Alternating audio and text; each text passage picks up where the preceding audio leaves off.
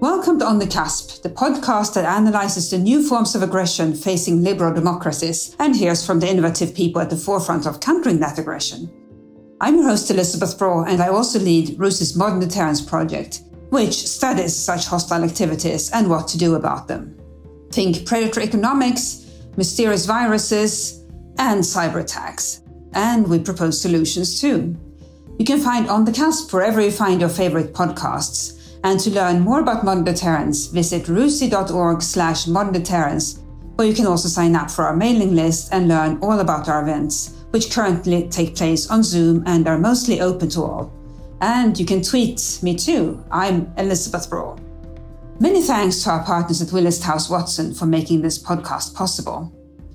Now, I'm recording this episode in self-isolation, just as I've done with our previous episodes, because we are, of course, all in self-isolation. And virtually the only way in which we interact with each other is the internet. And businesses, meanwhile, are busy just trying to stay alive. Now, that's a dream situation for cyber aggressors. As I record this, EasyJet has just suffered a devastating cyber attack. 9 million of its customers were affected by the attack. And remember, EasyJet and other airlines were already in trouble, having had to cut almost all of their flights. And hostile states, meanwhile, are staging cyber attacks to steal COVID-19 research, including research for a potential vaccine. The UK's National Cybersecurity Centre has warned of such attacks, which are thought to be carried out by Iran, China, and Russia. Now, Jonathan Kewley has phenomenal insights into this ugly side of modern life and modern business. He's not a cyber engineer, but a lawyer. As co-head of Clifford tech group, he's in charge of the massive amount of legal action that follows a cyber attack on businesses or other entities. And the cyber aggression during the coronavirus crisis means that people like Jonathan are busier than ever.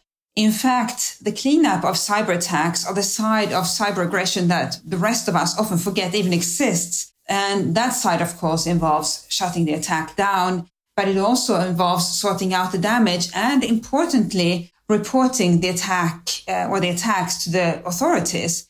It's complex and it's time-consuming, and that is a trend that will continue to grow as attacks increase.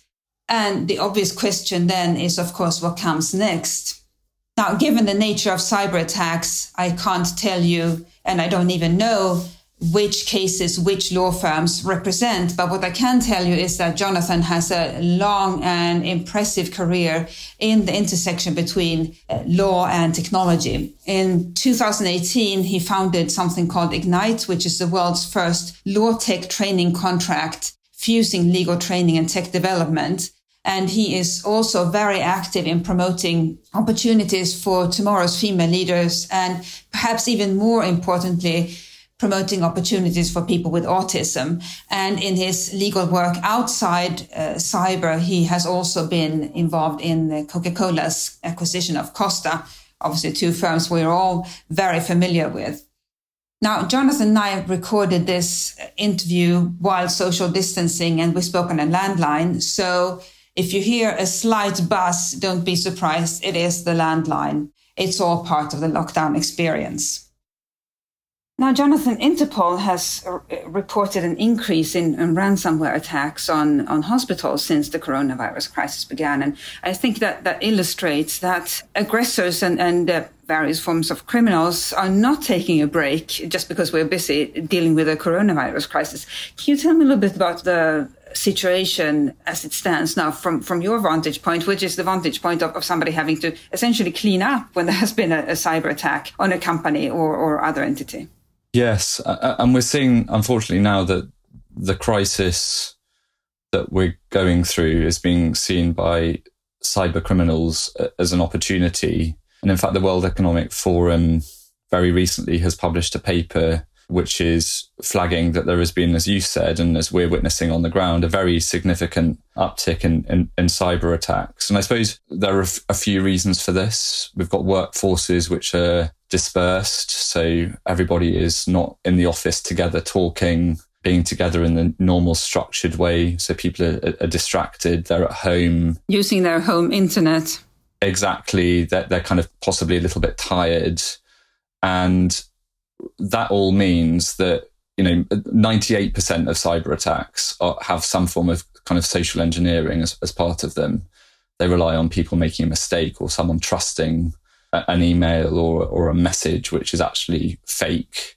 And people's guards are down at the moment. And unfortunately, cyber criminals see that as a real opportunity to exploit this vulnerability. And certainly we're seeing a really significant uptick in every sector, not just healthcare, media and sport, financial services, energy, teams and organizations being very heavily attacked. And some very basic things. So, for example, your response plan, if you're all in the office, you'd sit in a room, in a kind of war room, and work through that. People's response plans are sometimes just in paper form. When they're not in the office, they can't access them. So there are kind of some very basic things that are going wrong at the moment. And, so the criminals haven't stopped.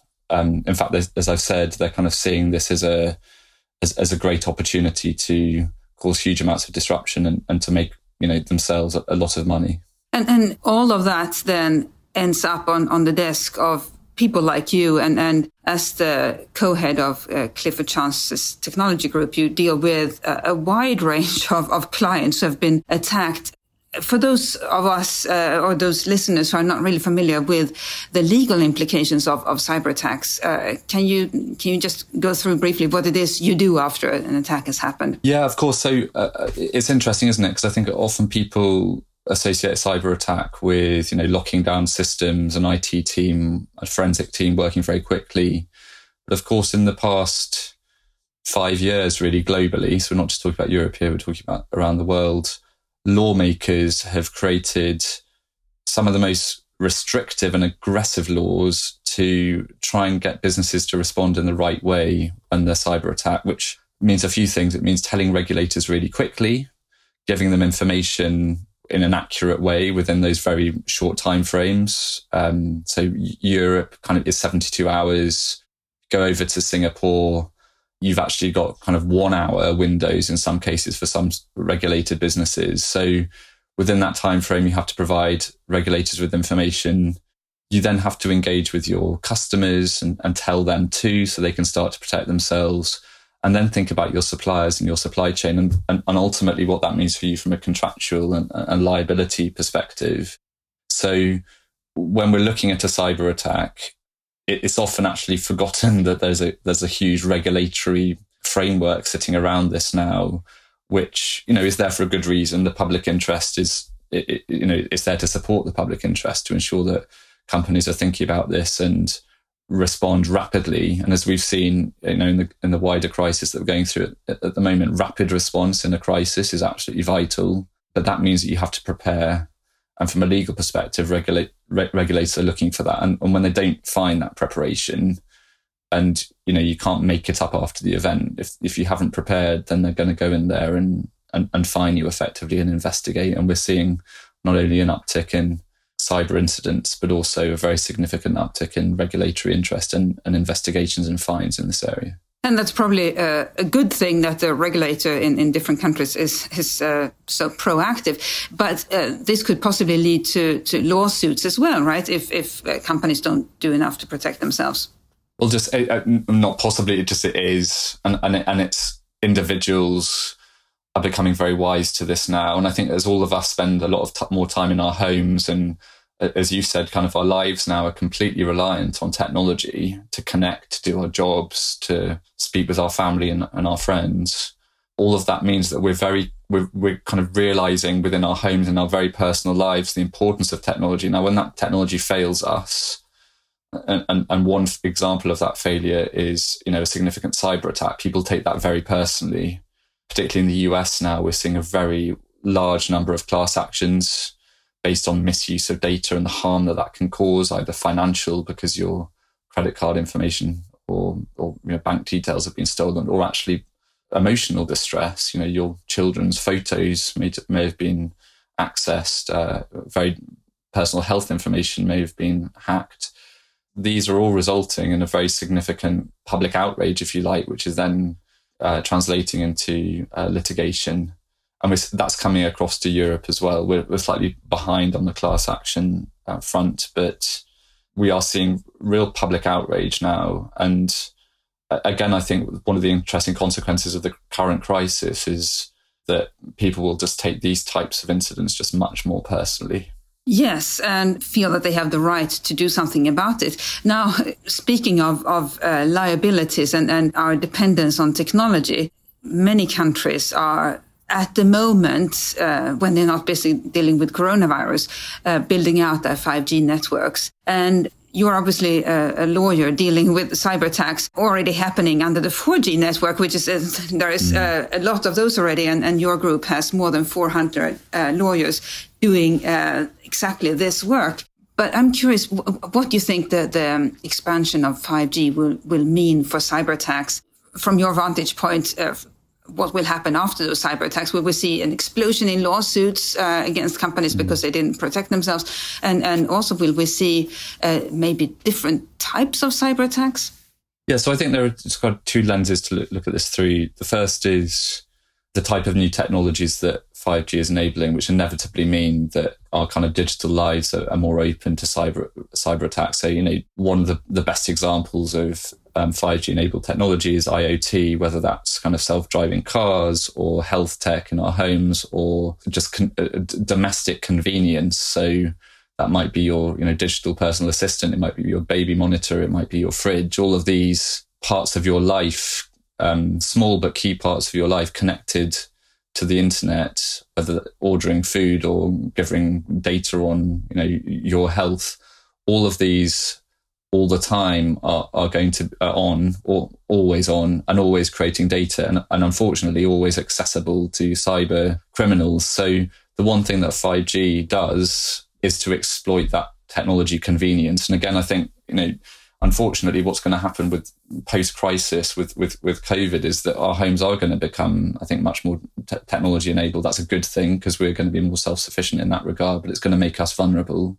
And it's not just within our home, is it? So I've kind of mentioned self-driving cars. There are very good examples now of how hackers have managed to manipulate systems in vehicles which are 5G enabled. And, the most extreme example of that is in aircraft and flight. So some quite terrifying outcomes could be the result of what is a very positive type of technology because it's enabling and it's making our lives more convenient. The other part of this, of course, from the other lens to look at it through is the 5G technology itself and why that's more open to attack and vulnerability. So it's far more software based than hardware based. 4G is a hardware solution. 5G is more software. Not to say that hardware isn't part of it, but software is a much more significant component. That's eminently more hackable. The bandwidth is broader. Again, that gives further routes for hackers to exploit. And what does this ultimately mean?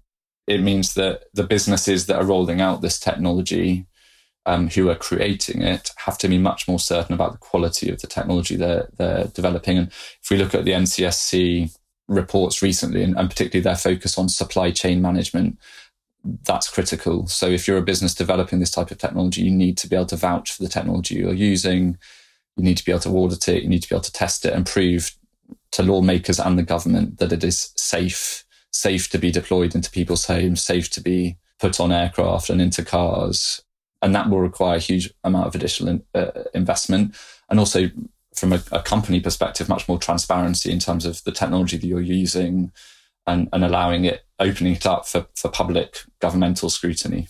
And that will, again, lead to more legal work because companies will want to protect themselves. And this, I think, it illustrates so well how different sectors of society are linked today, are becoming linked in a way that was not the case before. I mean, a major law firm in the past may have dealt with national security in a limited way, but your group is closely involved with national security in this, from the vantage point or from the perspective of cyber aggression. Yes, and I suppose the societal impact, because I think every business actually wants to do the right thing by their customers. They obviously want to be profitable and they don't want to lose trust. And I think a lot of the themes around this always come back to trust, actually. Can I trust the technology that I'm allowing to monitor my health data or monitor my child? And businesses do want to do the right thing, but also they kind of need to be told by governments what the right thing is and what the standards are. And I think in the past, the security standards and the level of expectation that's been set by government has not been particularly certain. I think that's changing very, very quickly. And the NCSC is doing some very good work in this area, particularly on the supply chain and verification of the various constituent parts that make up a 5G network. And that's great because actually that guidance is really important. It not only supports the national security effort, but it gives companies much better clarity in terms of what security standards and expectations are expected. And in a way, I just look at this as kind of, we have on our products in our daily lives kind of a kite mark, a safety kite mark to say this is safe. In the cyber world, we're going to see, and the data world, the technology world, this concept of kind of security vetted and safe technology, most certified safe, is going to be a big new theme. And obviously that has a national security impact. It's a positive thing, but it also means that you win the trust of your customers and ultimately you win more business and become more profitable. So it's, it's all complementary. Yeah. And just a quick note, the NCSC is the UK National Cybersecurity Centre. Yes. And we, of course, shouldn't just limit it to the NCSC. There are many other governmental organisations globally who are looking at this area. In the US, unsurprisingly, and Europe and elsewhere, it's at the top of the government agenda. But a good example of some of the work that's being done, particularly on the supply chain piece, is coming out of the NCSC. Now, many cyber attacks are perpetrated by criminals, but in many other cases, the instigator is a hostile state, and that state itself, through its different branches, may perpetrate cyber attacks, or it may use proxies of freelance hackers that it pays, which is very handy because then it has plausible deniability, and it's very hard for the victim or the victim country to trace that connection between the hacker and the sponsoring government. So what the US has done on a couple of occasions in recent years to sort of get at that problem is to file criminal charges against the individual hackers themselves. And I'm curious, speaking to you here as a lawyer, do you think that strategy has potential? Yeah, absolutely. And look, a cyber attack is a criminal act, which has very significant costs to our economy. So the UK government has estimated that it costs them £3 billion a year, the government, to address these crimes. And then for the global economy, it's alleged that it's going to cost $6 trillion by 2021 to put right the damages caused by these acts. So just as going into someone's house and stealing something is a criminal act, if you're a cyber attacker in your room and remove data from systems and databases that are not yours, then that's a criminal act. And law enforcement agencies have to pursue that. And there have been some very high-profile examples of that, as you said, in the US and also in the UK.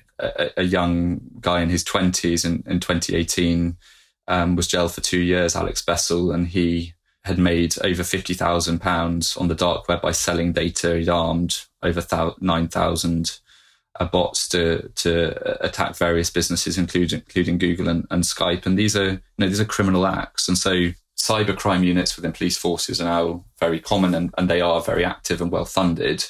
So I absolutely support that. And there are very good, legal reasons why that activity is absolutely vital.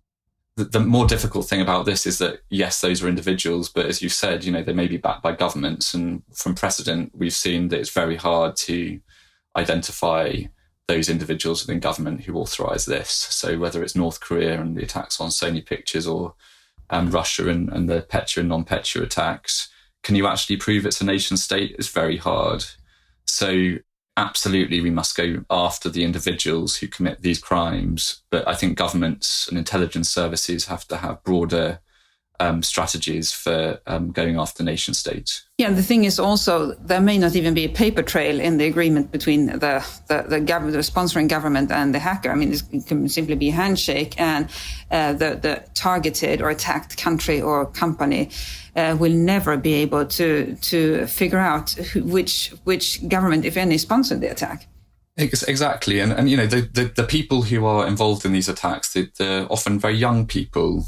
Young men and women who are fascinated by this area, who are highly intelligent, fascinated by the dark web, they are highly exploitable and vulnerable, actually. And I think, those people are always going to exist, highly intelligent, young, exploitable people, and they're kind of fair game for governments. And I think that the best chance that we have in this area is to get to those young people early and make them realise that their crimes, because they are crimes, have very broad consequences, not just for them in terms of going to jail, like Alex Bessel for a couple of years, but actually that they can have very serious implications for the countries in which they live. But we should be under no illusions. Often these attacks are not committed by grand Dr. Evil kind of type characters. They are young, exploitable, highly intelligent, highly talented people. And I think, hopefully some of the examples of individuals being subject to criminal enforcement will be a deterrent. Speaking of young and talented people who may be on the verge of crossing into criminal behavior, we recently here at Monitor Terrence had a very interesting event where a senior executive explained that his company works with police officers to identify highly talented usually young people who or hackers who are on the verge of crossing into criminal territory but haven't yet. And this company then keeps an eye on them and recruits some of them for its own red team or cyber defense team. Which is different. And ethical hacking is a really big part of industry company defense. You want to know that your systems are safe from attacks from the cleverest, most innovative people out there.